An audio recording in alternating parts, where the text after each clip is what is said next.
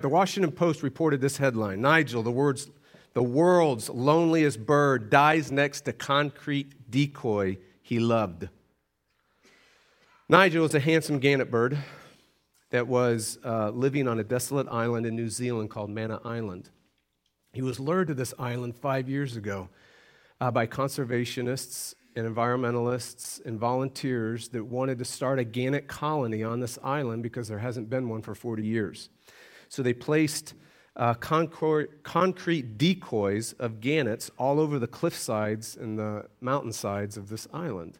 And then they pumped the gannet mating call on loudspeakers all through the island out into the atmosphere. And they waited. Well, Nigel accepted the invitation. He arrived on the island in 2013, but he had none of his brethren join him.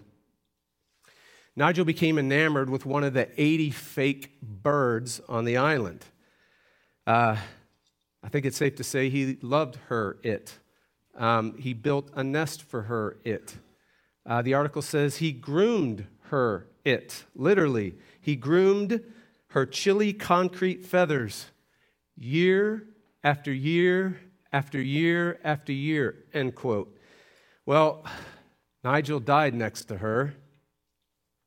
Conservation ranger Chris Bell said, whether or not he was lonely, he certainly never got anything back. It's hard to keep a straight face reading this. And that must have been a very strange experience, but they're pretty serious about this. I think we all have a lot of empathy for him because he had this fairly hopeless situation. Now, before Nigel died, the conservationists and the volunteers of this island had a nickname for him. Do you know what the nickname for him was? No mates, right? Nigel, the no mates bird. Here's my point. I started thinking about Nigel, and I started thinking about this deep, deep fear that's pinpointed in every single one of us, and maybe it echoes into the created kingdom. So much so that a bird is willing to convince himself or live with something that doesn't even exist just so he doesn't have to be alone. I think the book of Revelation is tapping into the deepest cosmic fear in the human race. And it splinters out into other fears. It's like this is the root of all fear. There's this root of being all alone. There's this root of cosmic separation. We would call it death, another way. And the writer of Hebrews says that the whole world is enslaved to this fear. Maybe even the animal kingdom. Being all alone is, quote, as the article said, a fairly hopeless situation. Please stand for the hearing of God's word.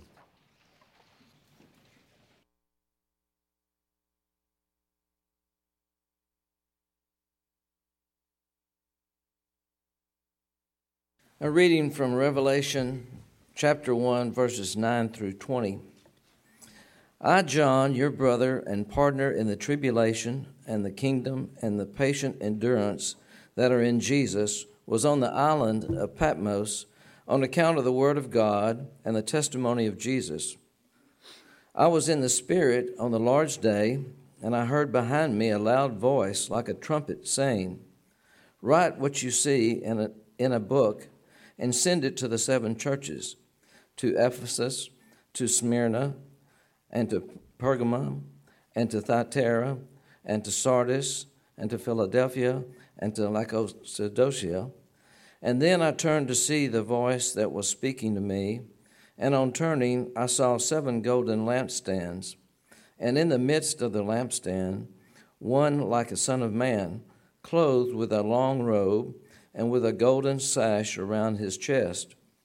The hairs of his head were like wool, as white as snow.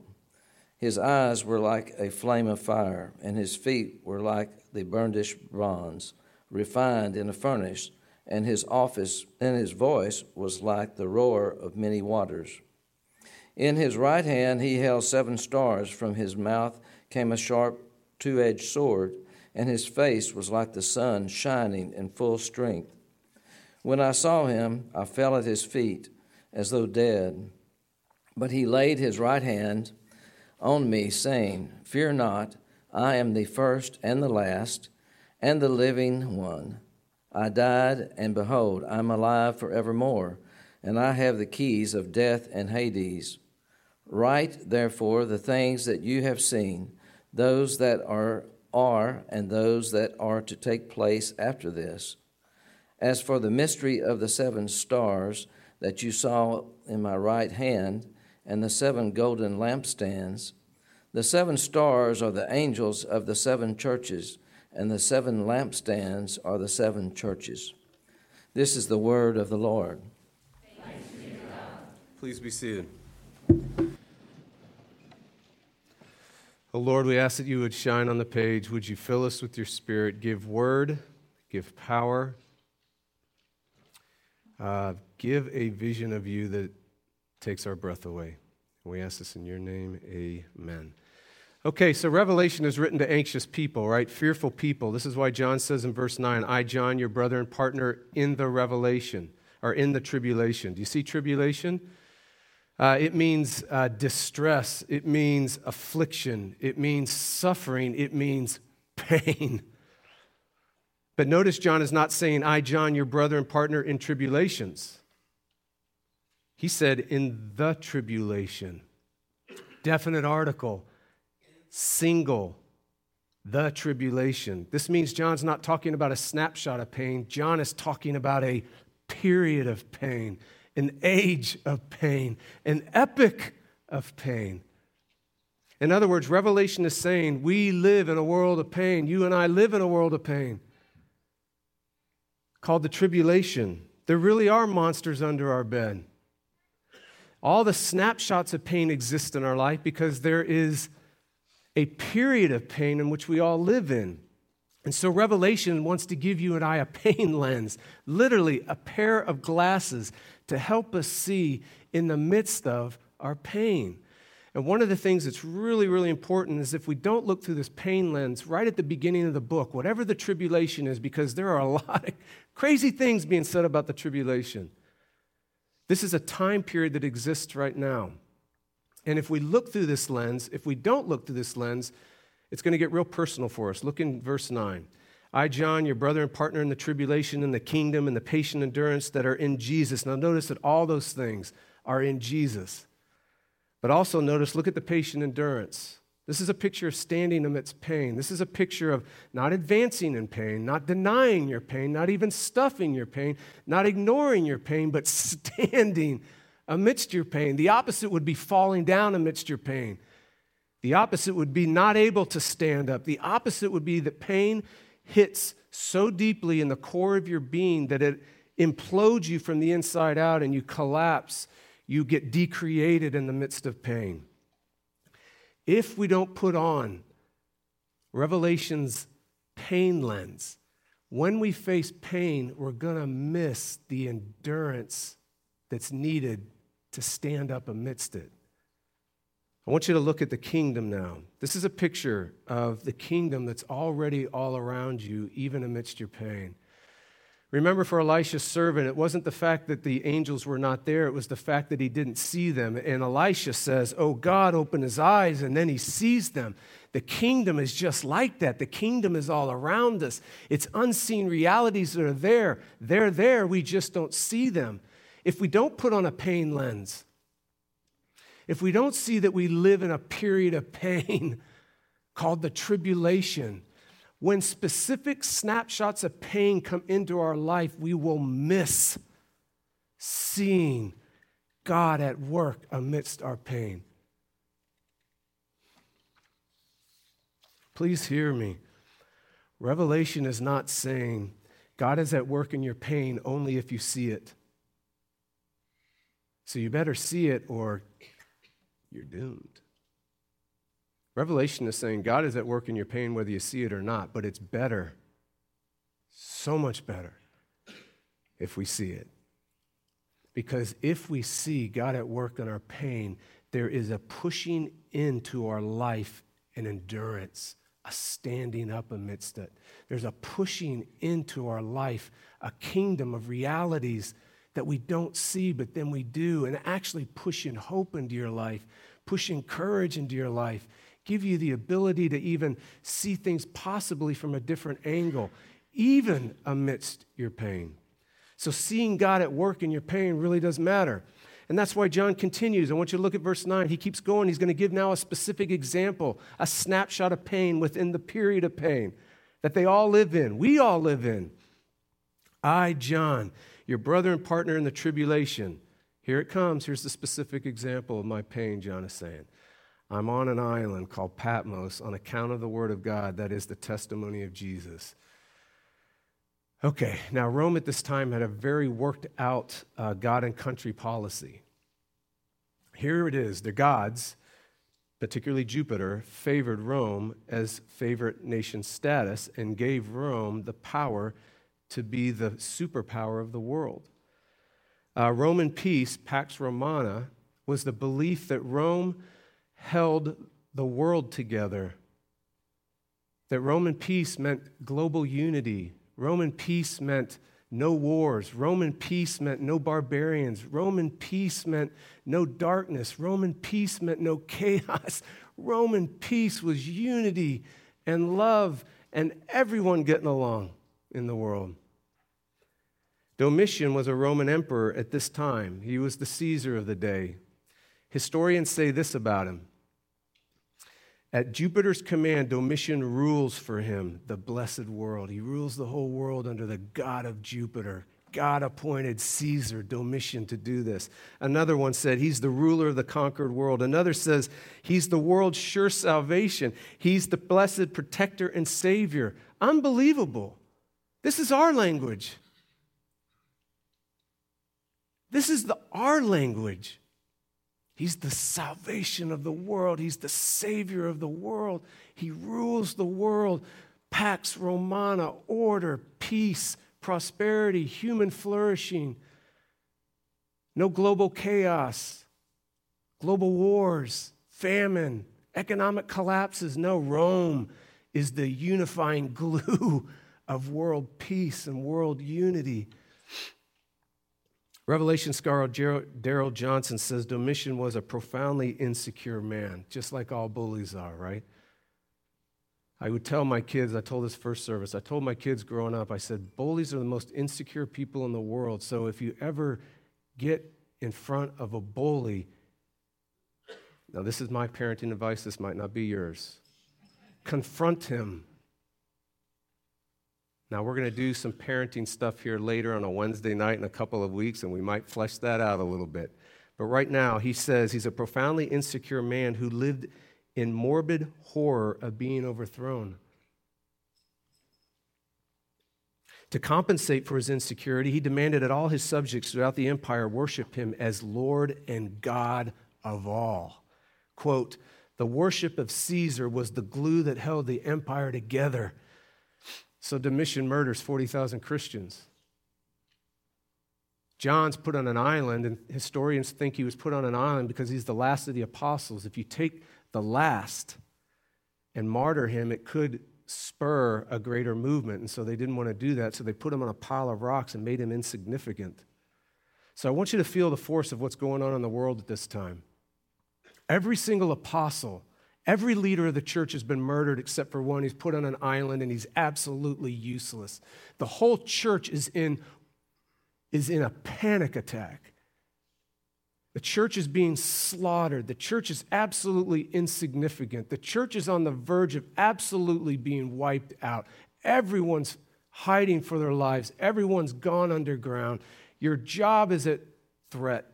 Your economic security is at threat. Your kids being ripped from your families are a threat. The whole pulse of the Christian community is not just a low-grade anxiety, it is 103 fever of fear. Suetonius, an ancient historian of this time, wrote, punishment was inflicted on the Christians, a class of men given to a new and mischievous superstition. Maybe this will get our attention. Christians were seen as the terrorists of the Roman Empire. that they were anti-Caesar, anti-God, anti-global unity, anti-global peace. They were pro-darkness, pro-global collapse, pro-undoing the glue that held the empire together, anti-anything good and true and beautiful and wonderful. They were a threat to the kingdom of Rome. After only 90 years, at this point in this place in Revelation, the church, Christianity, is failing.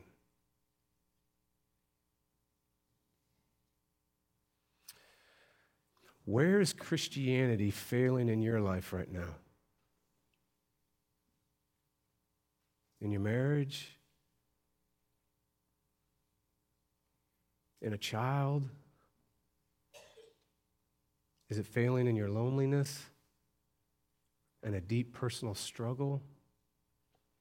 Is it failing in your sense of doom or your over worry about national news and world events that are going on?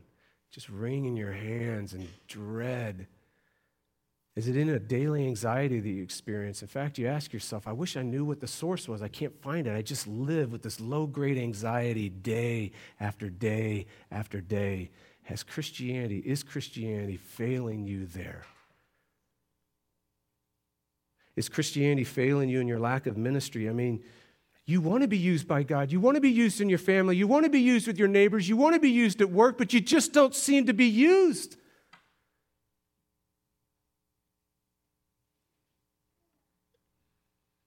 Is Christianity failing your experience of evil? The intruder, the abuse you've experienced, the hurt that your child has had at the hands of another? Or how about the noise in the attic? Maybe it really is Annabelle, right? I mean, you think I'm kidding? Wait till we get further into this book. Seeing God at work in your pain really does matter. Do you know what God's answer is to what's going on in that church? What's God's answer for John on a pile of rocks, an apostle? What God's answer for all the churches that are living at this time? What God's answer is to Christianity failing everywhere? What God's answer is to Christianity failing in your life? What God's answer is to Christianity failing in Waco, failing in Central Texas, failing in the world today? His answer, what is it? Verse 10, I was in the Spirit on the Lord's day. Isn't that interesting? He's in the Spirit. This is Sunday. Is Sunday a special day? Let's see, what's better? Having a quiet time alone in your room on Friday or going to church on Sunday? John says, Sunday. That God, in an extraordinary, special way, has set this day aside to move, to be active in your life. I was in the Spirit on the Lord's day, and I heard behind me a loud voice like a trumpet. When trumpets sound in the Old Testament, it was always the announcing of God's arrival. So in other words, God is coming. Verse 11, saying, write what you see. In other words, sight before human response. Again, you're going to see it. You're going to write down what you see and put it in a book and send it to the 7 churches. So notice, whatever we're going to see next, whatever the answer is to a period of pain and snapshots of pain in anyone's life, whatever the answer is, it's going to turn into 7 different messages to 7 different churches with 7 different multi-conditions and multi-fears and multi-states and multi-needs. In other words, one vision is going to be enough for everybody. One vision of whatever we see next is absolutely enough for each church in their specific condition, their specific needs, their specific fears, their specific problems and states. One vision is going to be enough. That's so breathtaking, y'all. In other words, we can get real single-minded. When you are in the tribulation, which we are, and you are experiencing the snapshots of pain, your greatest need is whatever this vision is. It's not more money in the budget, although I would like that. It's not adding more staff. It's not a task force on a new program. It's not a biblical principle that you put to practice in your life. It's not even praying more. It's not even a new spiritual discipline or doing old ones. It's seeing something. Verse 12, then I turned to see the voice. And this is breathtaking. I was so glad what Colin, if you're not in the God's Will, it is a fantastic class. You want to get in that class before it's over. This is not what's going to happen to John is not a mystical experience inside of him, because he had to turn and look outside of him to see it. You see this? It is something outside that impacts him, something outside that he sees, something outside of himself that he experiences. This is not him experiencing some If you're in that class, you know what that means. It's not something inside. It's something completely outside. So how do you see a voice? How do you see a word? So the answer to a period of pain, the answer to the snapshots of pain, the answer to what the church needs, you and me, our neighbors, our city, our Central Texas, and beyond, our specific multifaceted needs and fears and conditions, the answer is to see Jesus.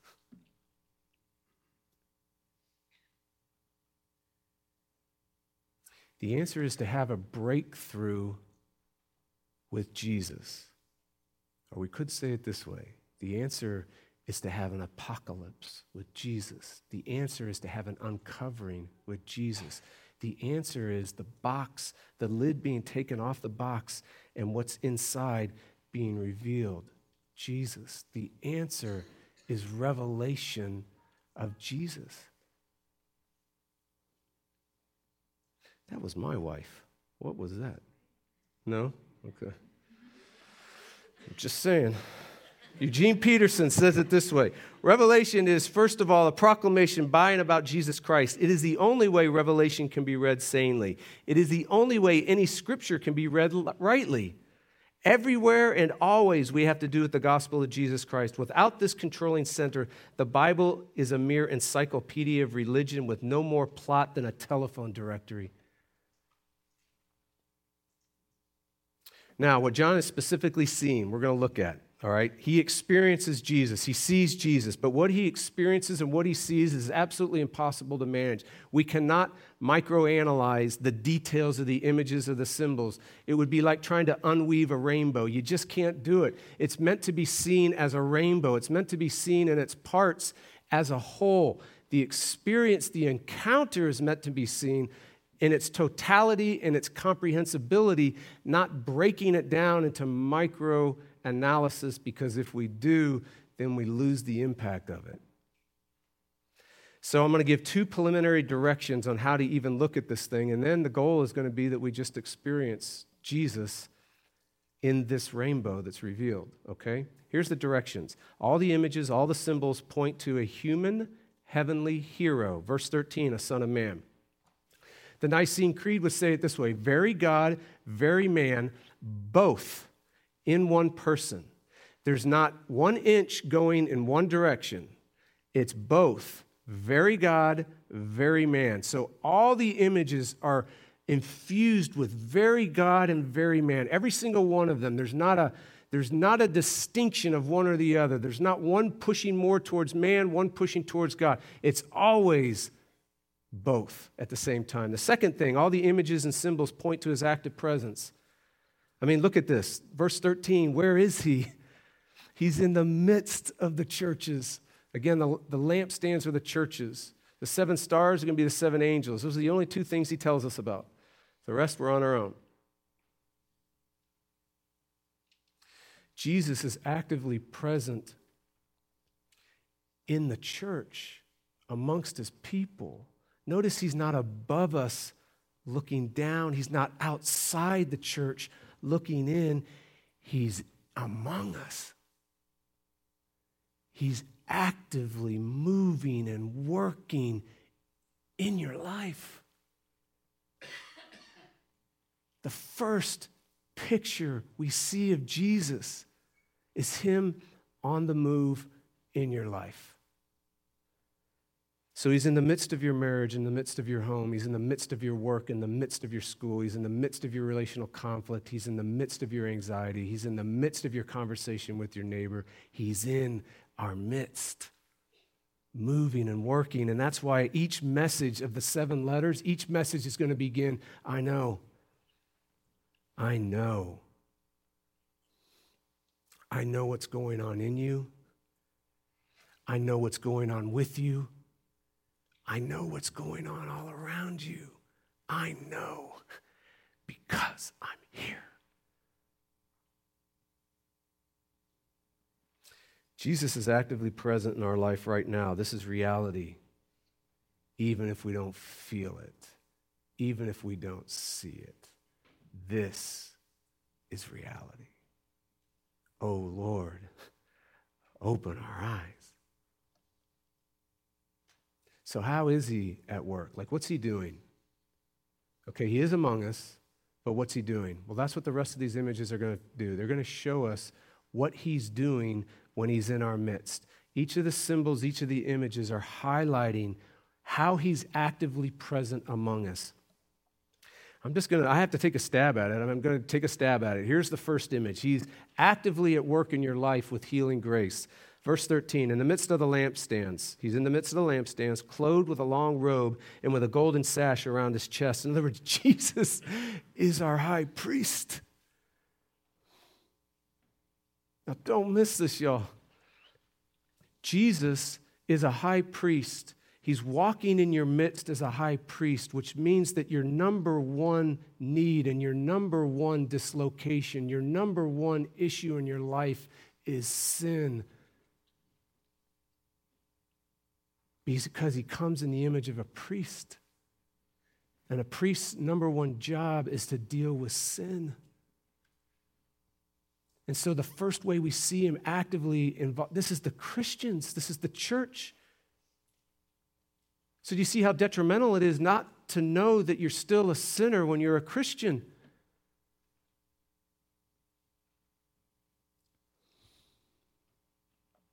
Jesus is actively moving around in our messy lives as a priest, dealing with the dislocation, dealing with the fears, dealing with the multi-forms and multi-pains of our sins. Notice that if he wears a belt around his waist, so if you have a priest and he wears the belt around his waist, he's getting ready to do work because it's work time. He's getting ready to do a task, getting ready to accomplish something, getting ready to perform something. But if the belt is around the chest, the work is already done. It's finished. The sin work is over. He's a priest moving in your midst, moving in your messy lives with a finished work. Your sin and all its multi-forms and all its multi-breakdowns and all its multi-needs and all its multi-consequences are dealt with. When you take this priestly sin work and you mix it with the other images that are here, especially the image of purity, the image of perfection, the image of beauty, that's where the white comes in. He's not that when I first read this, I'm like, okay, Jesus is an old man. He's got white hair. No, it's not that Jesus is an old man. It's that Jesus, the white, his hair is white as wool. Verse 14, his hair is like snow. When Jesus transfigured on the Mount of Transfiguration, it says there's no Greek word, so the Greek word tried to say he was bleached whiter than white. In other words, he was the clean, perfection, blinding righteousness. In other words, he's the way things are supposed to be. That's why you have the fireness in here too. His eyes are like a flame of fire.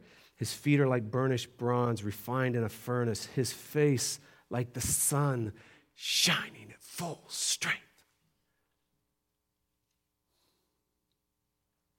When priest and purity mix, you have a Jesus that's actively in your midst, moving around in your messy life with forgiveness and acceptance based on the righteousness, the cleanliness, the white of his own righteousness.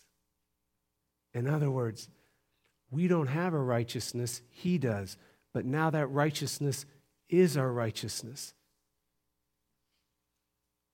And when he walks in our midst, he is healing you with his righteousness and with his forgiveness and with his priestly work that's already done. It's over. He moves around your life with healing grace. Do you see that he's also actively present in our life with an emboldening control? Do you see that? Look at verse 16. In his right hand he held 7 stars. This is basically saying Jesus is your control. So Jesus is your priest and Jesus is your control. Every single person in here has control issues. Even those of you that are passive in personality, we just call it passive-aggressive control issues. Every one of us desire to be in control. The first century person would hear the 7 stars and they would think of the 7 planets because at that day there were only 7 known planets. Today, 9? I think one of them got demoted. Right? Pluto got demoted. Didn't Pluto? Yep. So is there still 9 or is it now 8? Okay, there's 8. So then there were 7. So they weren't too far off. Everyone thought these planets, these 7 stars, though, held the control of the universe. That these 7 stars, these 7 planets, that everyone lived under their power. And then it gets even creepier because notice that the 7 stars are talked about as 7 angels. These can be good angels and these can be bad angels. These can be demons, and there's this fusion. If you look at ancient thought, the stars and demons had a close relationship. That's why you had diviners, you had astrology and horoscopes, you had people anxiously consulting the stars because there was this blend of the gods and the planets together. Why do you think we have horoscopes and palm reading and divination and all that stuff today with the stars? I never could figure that out. I'm like, why the stars? Because the stars rule over us. The stars have control, right? When you add, Roman emperors understood this. That's why around their throne and all their publication pieces and all their memos and all the little plaques they had on their desk, on their throne, they would have 7 stars and 7 planets because they ruled the cosmos like the gods. And Jesus says, no, I hold the 7 stars in my hand. They don't rule over you. Caesar doesn't rule over you.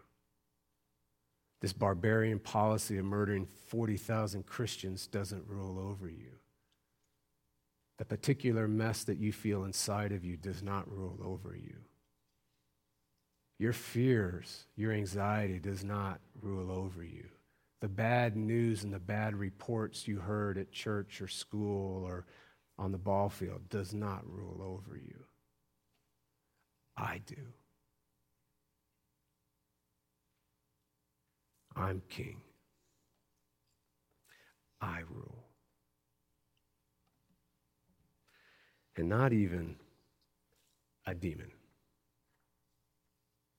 Don't miss what Jesus does with his right hand, the one holding the 7 stars. Verse 17, when I saw him, I fell at his feet as though dead, but he lays, the hand that's holding 7 stars, he lays his right hand on me.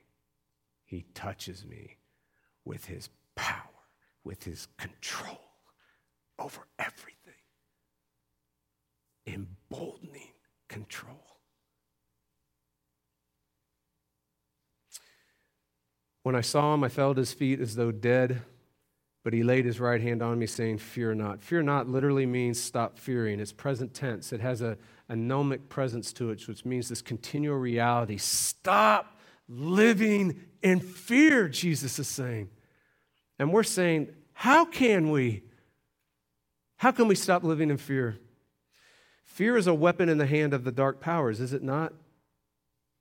Because fear, deep down inside, is this sense of being all alone, this deep down inside of this cosmic separation from God, from ourselves, from one another, from everything that's good.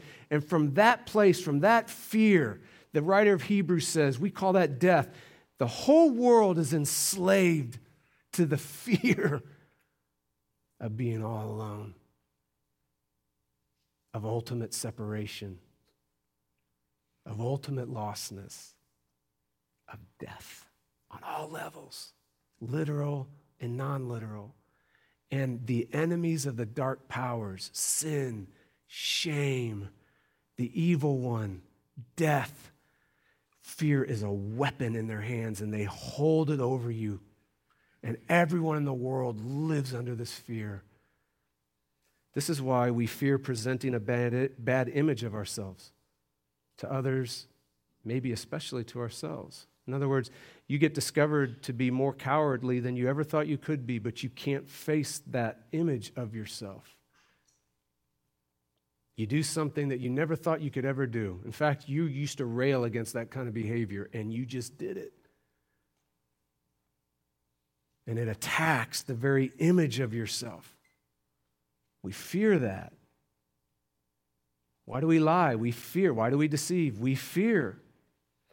Fear is why we fear losing a boyfriend or a girlfriend, because their love and their acceptance and the romance and the intimacy there is so needed that if you don't have it, you lose yourself. This is why we fear our bank account and paying our bills. This is why we fear bad reports. This is why we fear failure and rejection and not being wanted and being unloved, because deep down at the bottom of everything, we're just like Nigel. We fear being all alone. We fear cosmic separation. Now, what if someone walks into the enemy's camp and takes the weapon of fear away from them? Fear not. Look what he says. I am the first and the last and the living one. Here it is. I died, and behold, I'm alive forevermore. I am your priest. All fear of not being good enough, all fear of personal rejection, all fear that has everything to do with your being, I took care of. Takes the fear from the enemy. I am your priest. Fear not. Notice what he says next. I have the keys of death and Hades. So your boyfriend does not hold the keys of death and Hades. You're not going to die if he breaks up with you. Your bank account does not hold the keys to death and Hades. Your personal failure does not hold the keys to death and Hades. You not getting tenure is not a key to death and Hades. You not being the athlete you thought you were. You not playing the music you thought you were. It does not hold the keys to death and Hades. Jesus does. And he sets you free. Jesus says, look, I'm your priest and I'm your control. When John McNeill was a Scottish preacher, he was a Scottish preacher. When he was a child, he used to have to walk through this spooky forest that had this deep ravine in order to get to his house at the end of the day. And he would stay for school. And I guess in that part of the world, the sun doesn't shine very long. So this was an everyday occurrence. And so it was a scary route. There were creepy reports of wild animals in the ravine and even wilder people there. And then, of course, you can imagine the imaginations of a child. I mean, yeah. All right, so with great fear, he said he would literally get to the edge of the forest that he knew he had to go through and get to the ravine to get to his house every evening, that he would have what we would call today a panic attack. Fear would seize his heart. His heart would just start racing. He would get lightheaded. He'd start sweating in the palms. It was hard to catch his breath. And this is what he said. One night, it was especially dark, but I was aware that something or someone was moving slowly and quietly toward me. Yikes. I was sure it was a robber. When a voice called out, its eerie tone struck my heart with fear. I thought I was finished. Then came a second call. This time I could hear the voice. It was saying, John, John, is that you? It was my Father. He had known of my fear, and he had come out to meet me.